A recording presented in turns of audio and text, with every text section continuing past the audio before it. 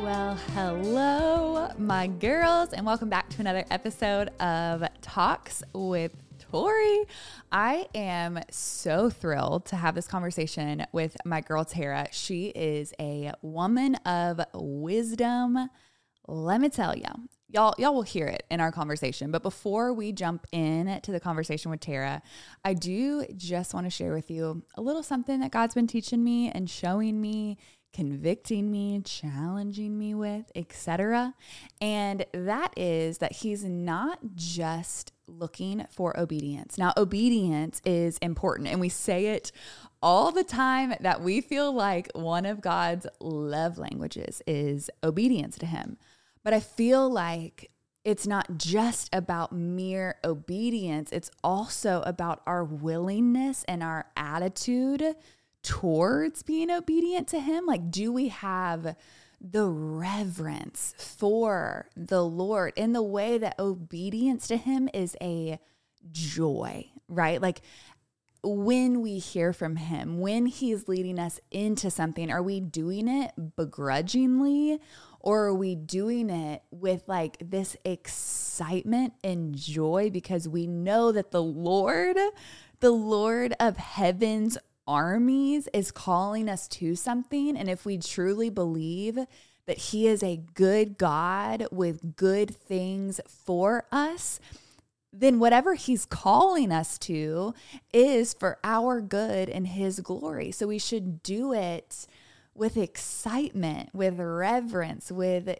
joy, because I feel like the Lord is looking to use people who are looking for him, for the people who are seeking after him, who are leaning in to his presence. And yeah, it was just an encouragement to me when I was thinking about obedience, because we say it all the time, like we need to be obedient to the Lord, but what's our attitude behind the obedience? I think about it as like when you're a little kid and your parents ask you to do something and you're like, okay, I'll do it. But you do it with a bad attitude. Like it's not received the same, right? Versus your parents ask you to go do something and you're like, okay, like, yes, absolutely. Because I respect and I love you.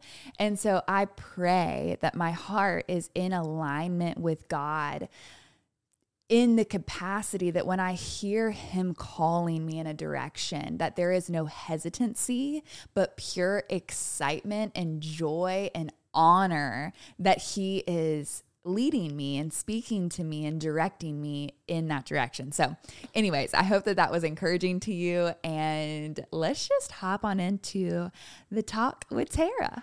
Okay, Tara, my girl, I'm so excited to talk to you. I feel like I have a million questions because we've literally never met in person, but isn't it I know, it's sad. It's so funny how you feel like you know someone via online. But I also think it's because you have such a similar heart behind like everything you do in encouraging women unto the Lord, like in their marriages, in their faith, in motherhood, etc. And you do it with so much grace. And I am over here like, how do you do it all? Because your son is a little bit older than Micah. How old is he now? He is almost 17 months, actually. So, wait, basically a year and a half. Like, I don't want to skip through time, Tori, but it's actually crazy that he's, I don't know. I'm just kind of one of those people that it's like, okay, if he's 18 months and he's almost 2, like I know he's not, but it feels like that so way. old. No, because Mike is 8 months old and now he's crawling and pulling up on everything and like exploring and everything. And I'm like, you're practically a year old. Like you're practically a year old. My baby's a toddler. He's also a big baby. And so he low-key like looks like he's 1 year old. What are his percentiles? I mean, okay. They're off the chart. Honestly, percentiles are not like everything, but I do think they're really interesting. So granted, he's 8 months old now. And so we haven't gotten the percentile since he was 6 months old. Okay. But his height was off the chart. So it was like 99.9 or whatever. Dang. But then his weight at the time was like 80th percentile. Wow. Yeah, but I hear now, it's Google, right? Like how much can you trust Google? Right. But it was like, okay, average 1-year-old boy is like 21 pounds or something like that. Well, Micah was 21 pounds like 2 months ago. But what you have to remember too, I kind of thought that too, because Hunter was super chunky. Yeah. But we have to remember is like once he starts pulling himself up and walking, Tori, like they kind of stop gaining weight. Yeah, they thin out. So like then like so Hunter is 18 months and he's not like huge, like off the charts. He's always been like 60, 70. So like just a little bit above average. Yeah. But he is, I think, almost 24 pounds. Wow. But like he literally has not gained that consistently because he literally will not stop moving. And so at first I'm like, he's not growing, but I'm like, no, he's just on the move all the time. Yeah. It was a huge transition for me from when like I could just set him down and he would play in his little toy basket and I could just watch him play while I'm like doing the dishes and stuff. Right. And now if I like set him down, he's like, I'm going to crawl straight to the fireplace or the cement planter or like anything that is potentially harmful. That's exactly where they go. I'm like, you have 20 toys in front of you. And instead you want to skip out on all of these things and go straight for all of the dangerous things. But no, honestly, my question to you is how do you find the balance? Because you put out so much content and you just wrote a book. And I will be honest, the thought of writing a book is literally the most intimidating process to me that has like ever existed in mankind. Like if you ask me to write an Instagram caption that's like 3 sentences long or record an hour-long podcast and I would literally rather talk for an hour than sit down and write. I don't know what it is, but it's so intimidating. So did you feel like as a writer, like that's just your gifting and it's natural to write, or was that intimidating, or was it just easy for you? You know, it's a great question because I have always loved writing, but writing a book is like a whole new ball game. Like there's so much, it's just so much bigger than an Instagram caption, like, like you said. And it's just like so much bigger than just like throwing down like something in like a phone note. It's like 50,000+ words. And I've always loved writing. Like words have always come super naturally to me. So in a way, like it was maybe easier than someone who doesn't have the proclivity or the desire to write. Yeah. I definitely had those moments though where, and that's okay. Like, but I definitely do think that it's like not impossible. It's just like maybe requires like more discipline, you know, in that area. But I definitely had my moments of like writer's block, and it was really difficult. I think for me more so, I have to reel myself back in because I'm a big talker. I love words in general. And so when I was writing my first book, it was like, oh, I have a word limit. And like, it was kind of hard to keep it in the limit. Hold on. Your word limit is like 50,000 words. And that concerns me. Okay, here's the thing. It just like pours out, and I feel like my struggle was like being succinct about it. Okay, like reeling like it, narrowing it down. So that's a Chad. That's a Chad thing where he will write, he will like go all out, and then I will be the one that will like take all of his words and condense them and like make it a little. You're the editor. You're the editor of the marriage. A little bit more of the editor. I wouldn't say I'm like the grammar queen or anything like that. But I don't know what it is. But you know something I've noticed in my life? Every time I feel like I'm terrible at something, it's exactly what God wants to use. You know? I thought I mean, not only did I think, I was told, so I did pageants like my whole life, right? But then when you move into like the teen pageants and like the Miss America pageant, et cetera, there's way more speaking involved. And I was so like talent based, and literally it was spoken over me for so long. Like, oh yeah, you're strong in the talent side, but not in the speaking side. And so I took that on as I'm a terrible speaker. And then I would get so much anxiety around the interview process, on stage question, anything to do with public speaking. I was like, no, I'm bad at that. so I don't want to do it. And then the anxiousness would in turn actually make me worse at it because I was not confident in it. And I feel like the enemy does that in my life, and I'm sure other people's lives as well. And it's like the one thing that God's wanting to use is the very thing that the enemy is like attacking you in. And now it's like most of our life is just talking. You know, it's like literally a microphone, YouTube podcast. And it's like, that's literally what the enemy used. And so who knows, you know, maybe I'll write in the future.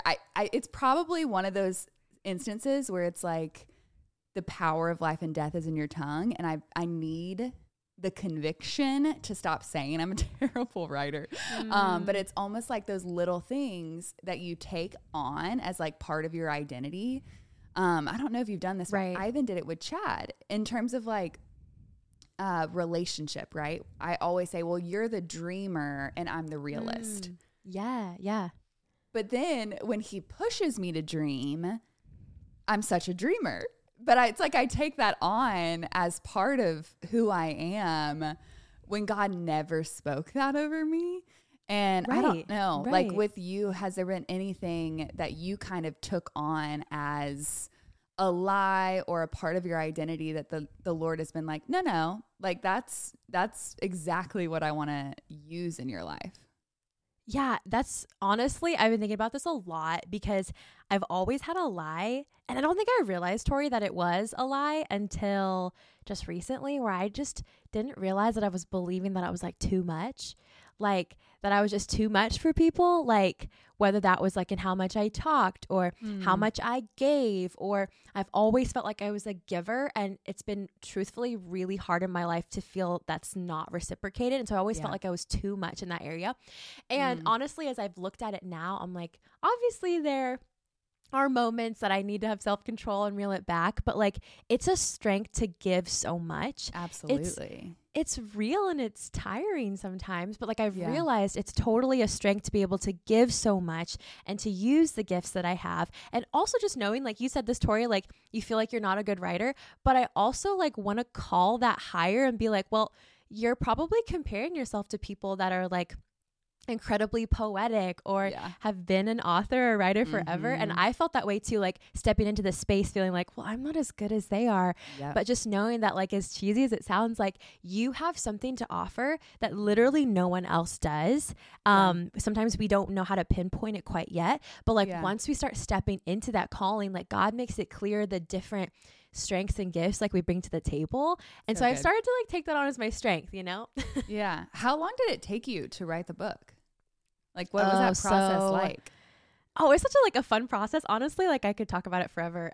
It was from the moment. So I signed an agent, which like if anyone is listening and they have a dream to traditionally publish a book, like hire an agent, because I had zero clue what I was doing. I still feel like I have zero clue what I'm doing.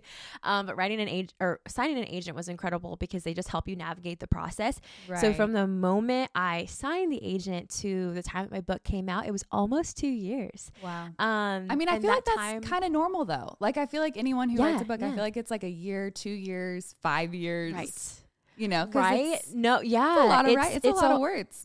It's a lot of words. And it's not even just the words. Like, it's like probably a good couple months if you want to spend time on it, like writing your proposal. So like writing your pitch, and you want that to be super strong. And then it goes to like the offer period, deciding between your offers. And then you're given 6 months usually with a publisher to write your books. And then there's 6 months. That's a half a year. Wow. And then they edit it for a couple months and you do your marketing. And then it's a year from the time it's turned in, your first draft, until it comes out. So like, if you can't wait that long, like it's a long process.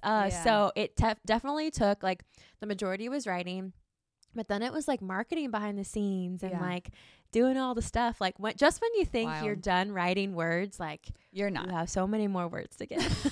You're so not. So how did you do that as a new mom? Because if your baby's 18 months old, then did you start like right when he was born? Yeah, great question. We've got to do all the math here. So yeah, I'm like literally doing it in my head because I'm like, how did you do this? So I signed my publishing contract with my publisher when I was, July, August, September, like 3 or 4 months pregnant. And then I turned my manuscript in 6 days before I pushed Hunter out of my body. I am 6 days sitting story. here so impressed because Oh gosh. Those last couple days of pregnancy, I was like a beached whale. I'm like, Same. I see some like girls, they're like, yeah, my water broke while I was working out at the gym. I was like, you were at the gym?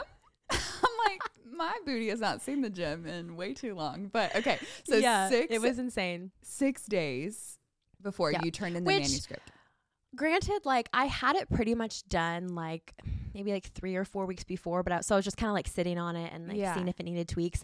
But my goal was to turn it in before I had Hunter because I knew, or I was told by people, that like you're going to have no head on you when you have your baby. Like it's going to be gone. You're not going to be sleeping. You're going to be figuring out breastfeeding, like just like all this stuff. It's a lot. It's a lot. So I turned it in 6 days before he was born. And then I had a few months off so my editor could like, play with it and fix it. And then I think when Hunter was like 3 or 4 months old, I got back to it and just like did edits and stuff. Right. But then the book came out a year later on his first birthday.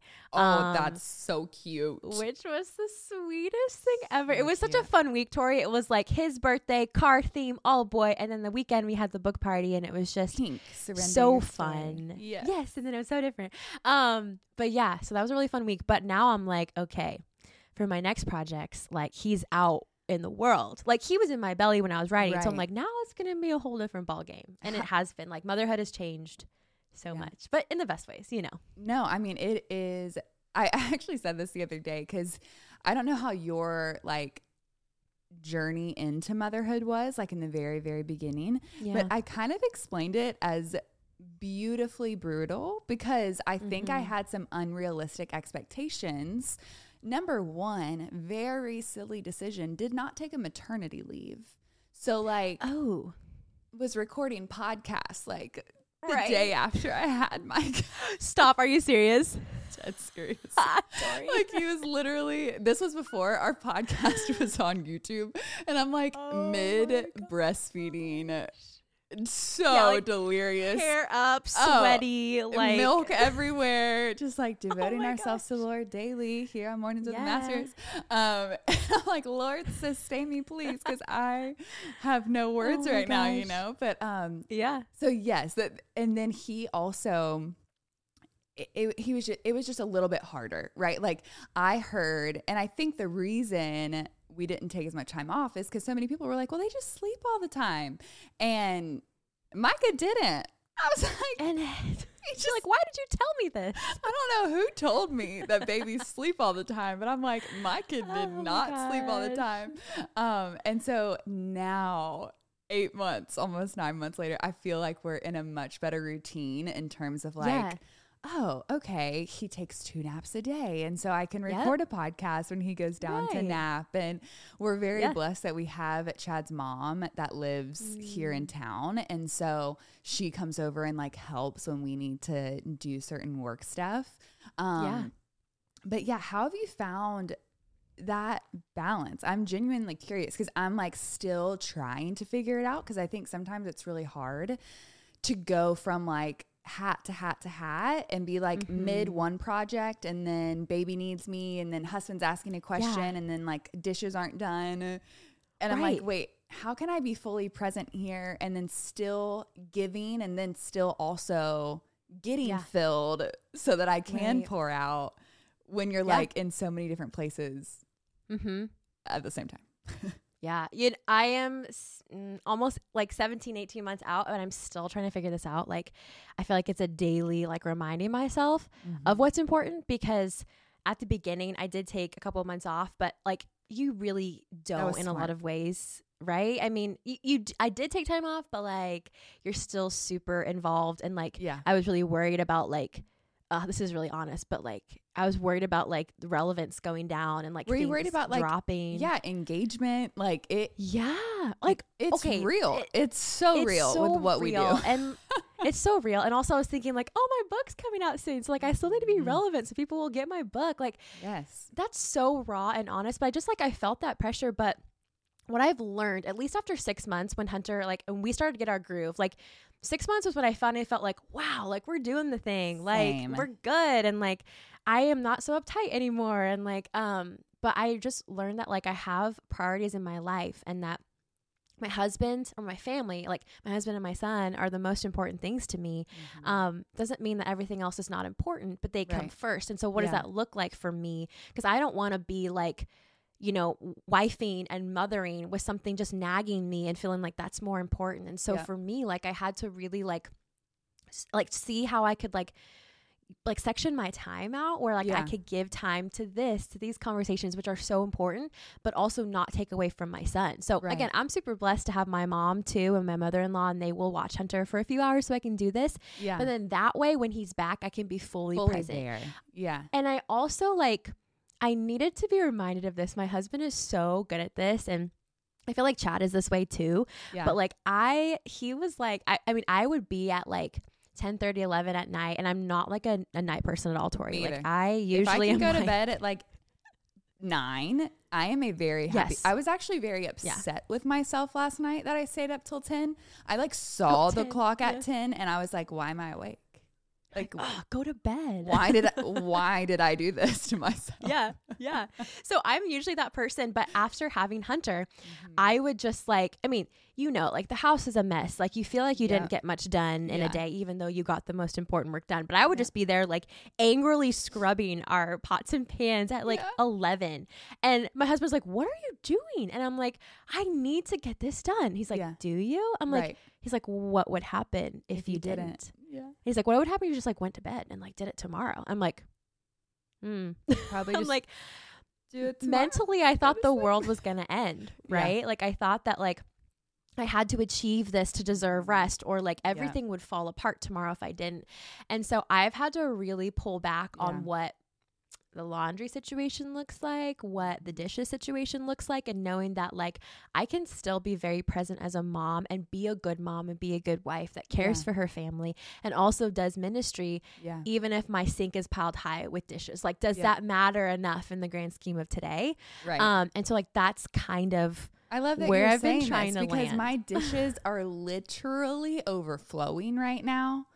And I keep seeing it, but our kitchen is right next to his nursery, and I always get really nervous to do the dishes when he's sleeping because I'm like, I do not want to wake him up right now with these dishes. Yeah. And so then I'll just look at it. Yeah, I'll just look at them and be like, I should definitely do those. But if I do them and I wake him up, I'm going to be way more upset that I woke him up than the fact that they're not done.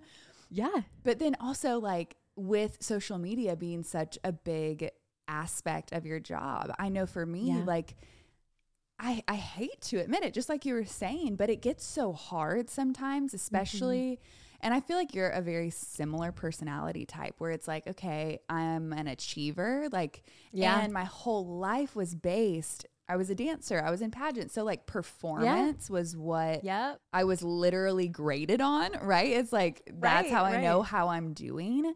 And then we live in this social media world where not only is everything that you put out kind of low key based on performance, but also with what we do, it's directly correlated to like our livelihood, right? And so it's like, man, I have to be so connected to the Lord to not allow that to deter me, because there's been times where like performance or engagement is down and it will just mute me, right? Like, I don't want to talk. I don't want to post because I don't want to see the smaller numbers. And and that's literally the enemy winning, right? Because like if the Lord has placed a message on my heart for a couple of people, right? Like I think it's so easy in the social media world to see numbers and not people, right? But like Chad and I will often get pictures because when we first started YouTube back in like 2019, I remember I was so jazzed, my girl, 400 subscribers, right? And I had come from a smaller church that was like 300 people on Easter, like 300 max capacity, right? And I was like, I cannot believe 400 people would want to hear what I have to say every week. And I literally was like, this is like my little girl church, you know? I'm like, I'm going to show up like, and I'm going to serve these 400 like it's 4,000. And then it hit 4,000. I remember that day. I was like, oh my goodness, Lord, you turned the 400 into 4,000. Like, thank you. Let me serve them well. And then it hits 40,000 and then 140. And it's crazy how easy you lose perspective of the importance of the 400, you know? And like God consistently brings me back to that number, 400. You do it for the 400. You show up for the 400. And it's not about the numbers. It's about the impact, right? It's not about, it's that whole idea of like, do you want it spread thin and far, or do you want it more narrow and deep? And it's like, if I have to choose, I would way rather impact a few deeply than the masses only a little bit, where there's not actual life change happening. And I feel like you could speak into this because your entire book is about people surrendering their story to the Lord. And first and foremost, like, where did you get the inspiration for that? And like, if you had to, which, sorry to put you on the spot, but like kind of summarize a little bit of that for them to like fully understand that concept for themselves. Yeah, surrender is huge. And I don't want anyone to be afraid of it. Like, if we're going to this conversation and surrender feels like submission, like I'm not gonna talk about this because like it's not popular, like it's literally so good. And that's the whole part of the book, is just to show that it's so freeing. I did want to say, Tori, before I like share on surrender, that like it's so cheesy, but like Jesus had 12 followers, and the way he spoke to his 12 disciples did not change the way he spoke to 5,000. Like he was consistent, and like I love that about him, that he was like, I have an audience of 12 that I faithfully pour into every single day. They're just as important as the Sermon on the Mount or feeding the 5,000, which was more than 5,000 because they weren't counting the women and children. Right. And so I'm like, I just find a lot of encouragement in that, like that Jesus, I know he's like this huge standard, but like, I'm just like, okay, like that was just a thought on that. But no, but it's true. It's like surrender. What are we aspiring to? Right. Like genuinely. Right. And like the thing about it is that like God doesn't need our social media followers. No, we're not going to get to heaven and him be like, oh, good job. Right. Like, I'm not saying that God doesn't, I'm not like saying that God doesn't need the people that are, I'm not saying that. I'm just saying that like God like does not need our social media accounts to further his kingdom, but like he will use it. He doesn't need it. Yeah, exactly. So I'm like, ooh, it's like a humbling reality. But surrender your story. If you're watching on YouTube, y'all, she's a beauty. She is a beauty. And, she's we'll always link it near below me. as well. Yes. Anyway, surrender your story.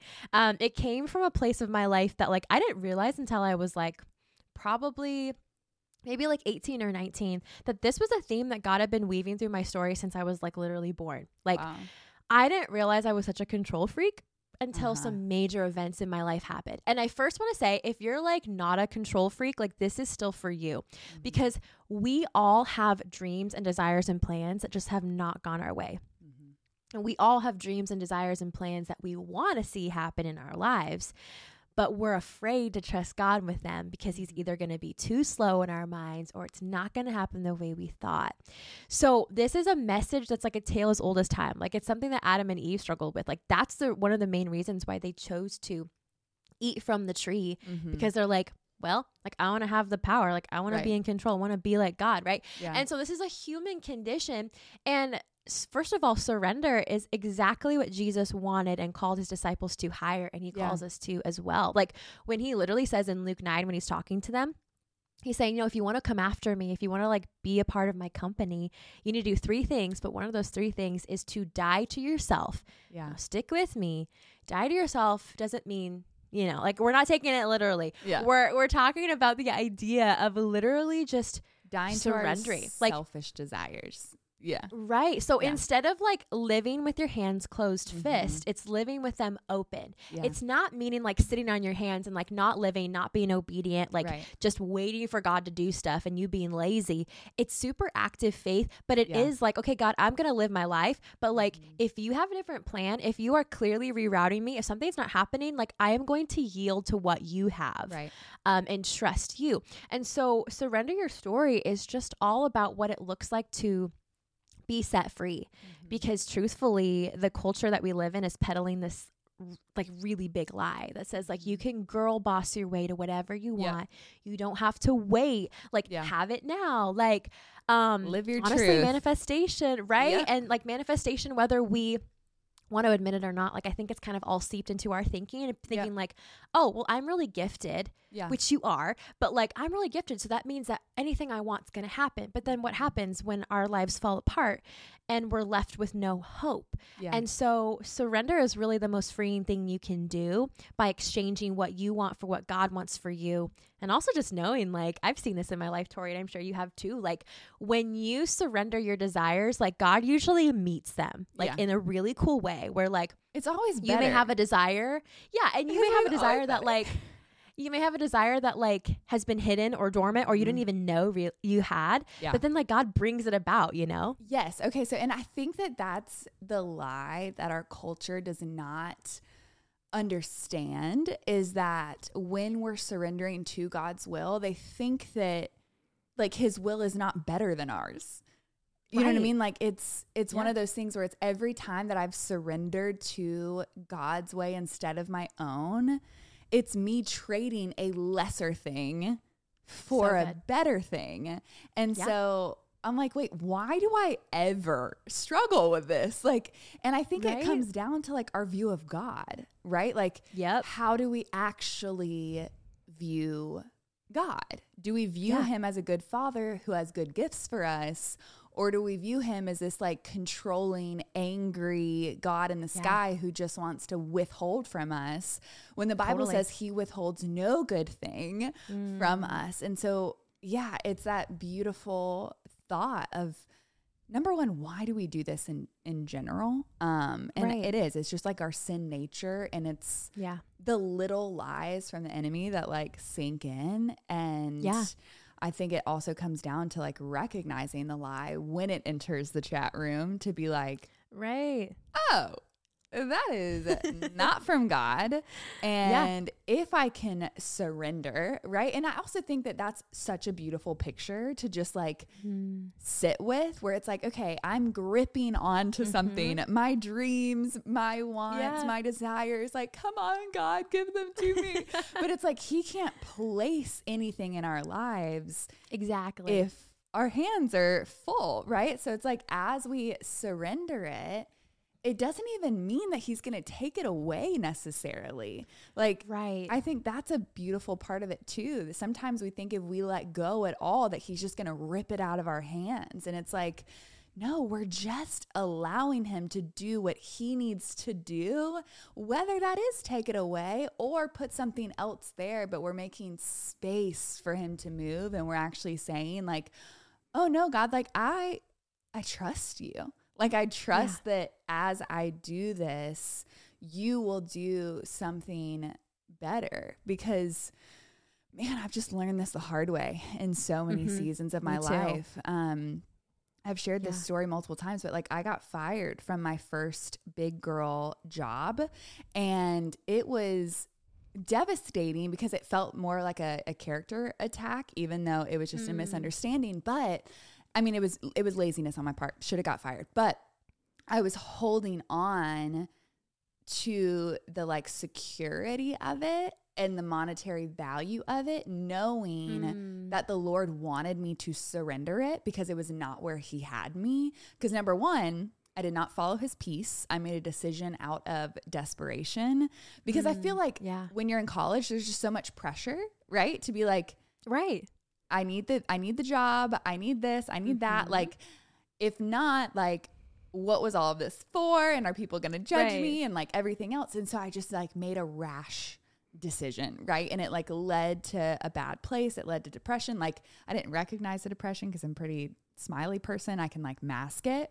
But looking back, it's like, man, it was because I was holding on so tight, and he literally had to like rip it out of my hand. He's like, my girl, what are you doing? And literally less than 24 hours later, I had a position in women's ministry, and it was a fourth of the pay. Let me just tell you, I had to work like four jobs to make ends meet. And I went from security to really having to lean into God's sovereignty and his provision in my life. Yeah. And I remember those days where it was like, I got paid extra on a babysitting job, and it was like the exact amount I needed to like pay my rent that month, you know? And it's like, when you get to that level and you see God's providence and provision on like such a small level, even though it's such a big level to you, like,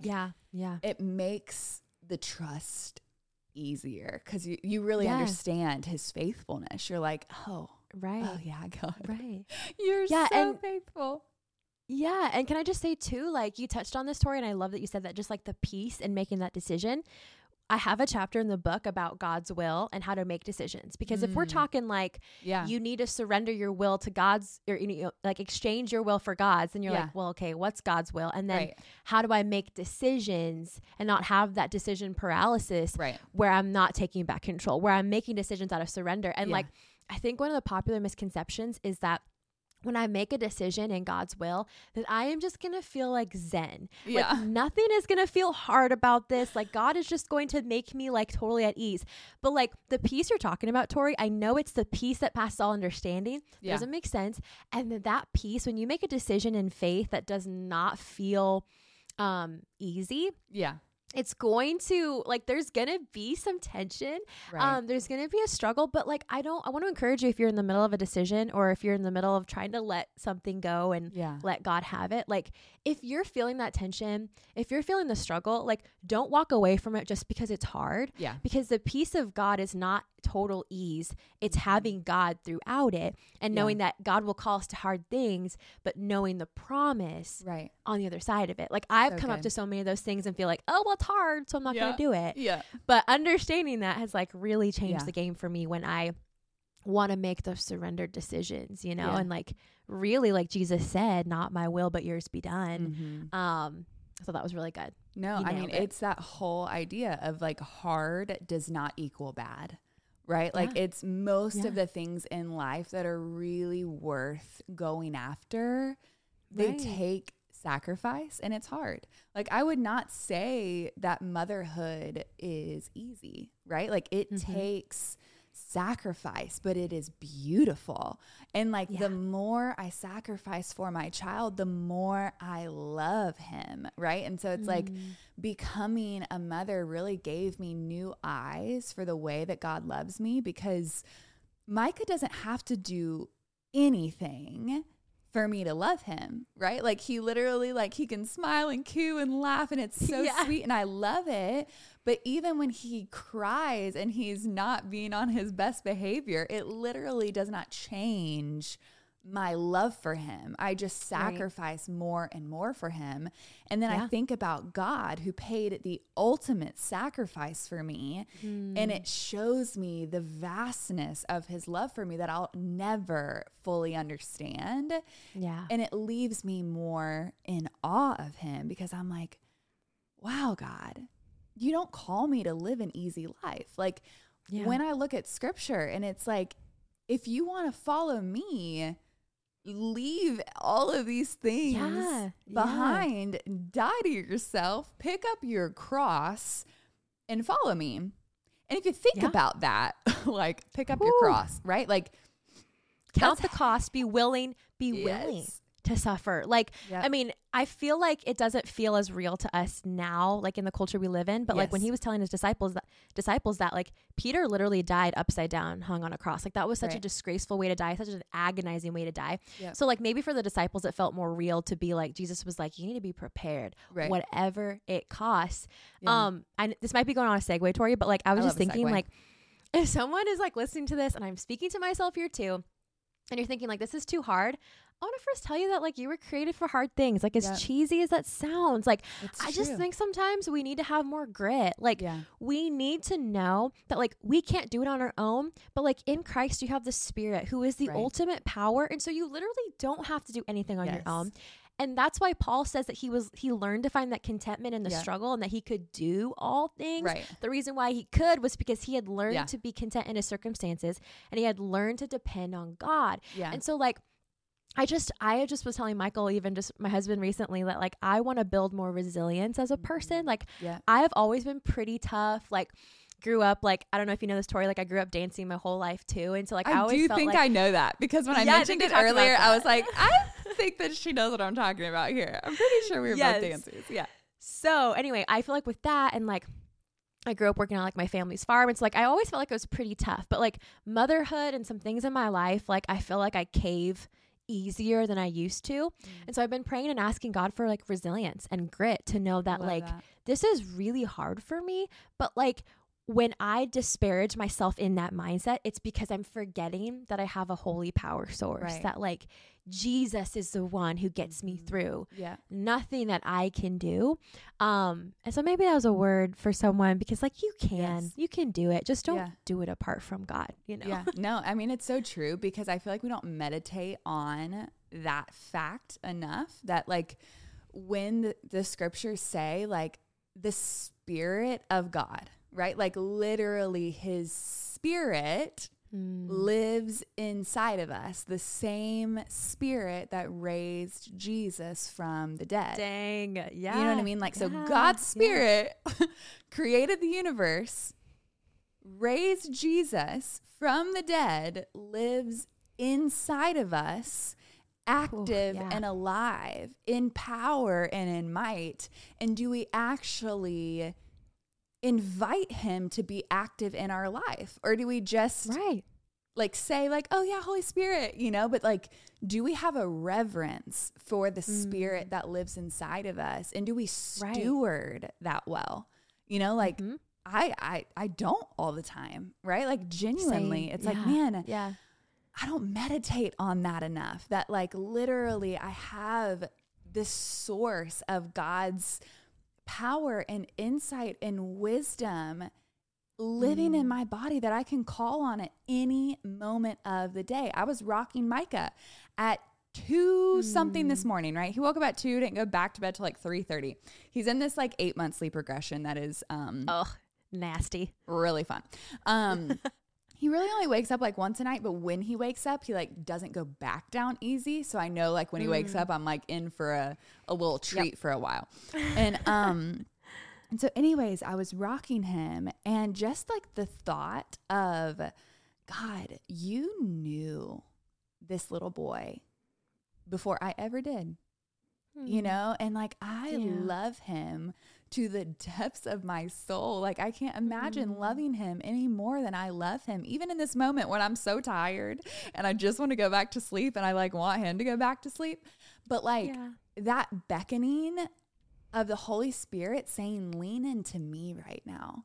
Like right now you have nothing else to do but love on your little baby boy and pray for him and pray for anyone who comes to your mind right now. And it's like that shift of perspective to be like in those hard moments, because it's not easy to try to get a little baby back down when they're ready to party at 3 a.m.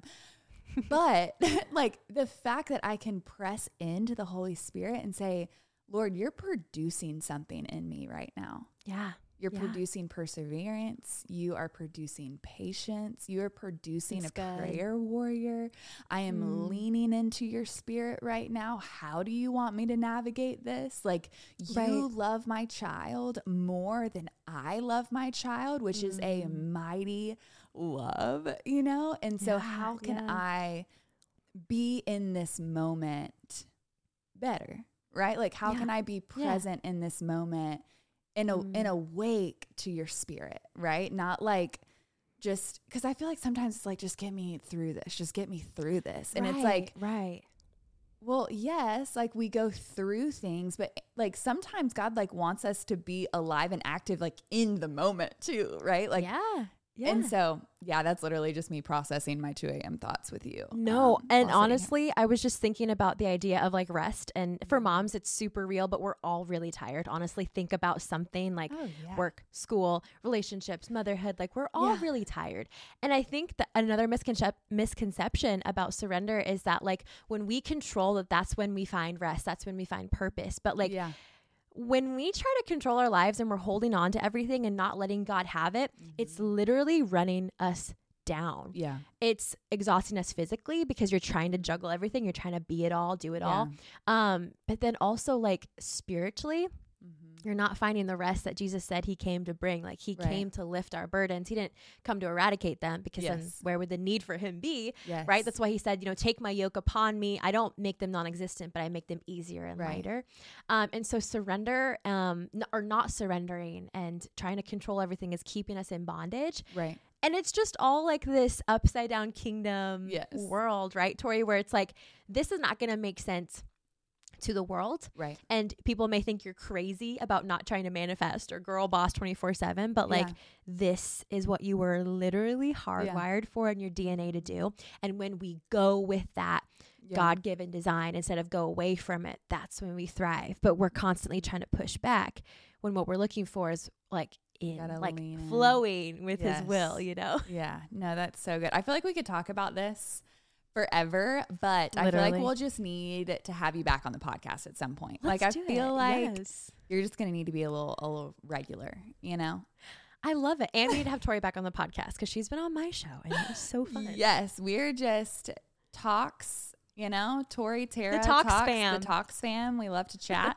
But I love you. It was an honor to have you on. I'm so excited for everything God is doing in and through you in women's lives. I think that there's just a powerful move, and like the anointing is so evident on your life. And so I just want to honor you and thank you for that. And also everyone who's listening, I just want to reiterate that we'll have all of her information down below. But if you want to say any last words or where they can find you, etc., I want to give you the floor. Oh, you're the best, Tori. I'm so honored. I have loved following you, and it's kind of surreal that we get to be friends. So thank you so much for having me on today. I love your community too. We're all like kindred spirits, but you can connect with me on Instagram at Miss Tara Sun. You can get my book, Surrender Your Story. And then also listen to Truth Talks with Tara. So we're all in like the Talks fam on the podcast. I love it. And you can go find my episode with Tori. So yay. Okay. Well, I love you, and we will chat again soon. Thank you guys for listening to this episode of Talks with Tori. I had so much fun listening to everything that Tara had to say. Y'all don't forget to check out all of the links below if you want to find her book, her podcast, all the things she's doing on social media. She truly is such a woman of wisdom, and I love her. And so anyways, I also want to remind you guys that there is a link below to sign up for some very special emails that will give you some little insider knowledge on some things that are happening behind the scenes. And I'm just saying, you're going to want to be on that email list come December, because we have something in the works that is very exciting. And so I'm going to leave that below. That's all I'm going to say. And as always, if this episode encouraged you, make sure to share it with a friend, give it a like, give it a subscribe, or if you're listening over on podcast versus watching on YouTube, if you have a chance, leave a review. It would mean so much to me. But as always, we will see you next Tuesday at 2:00 for another Talk with Tori.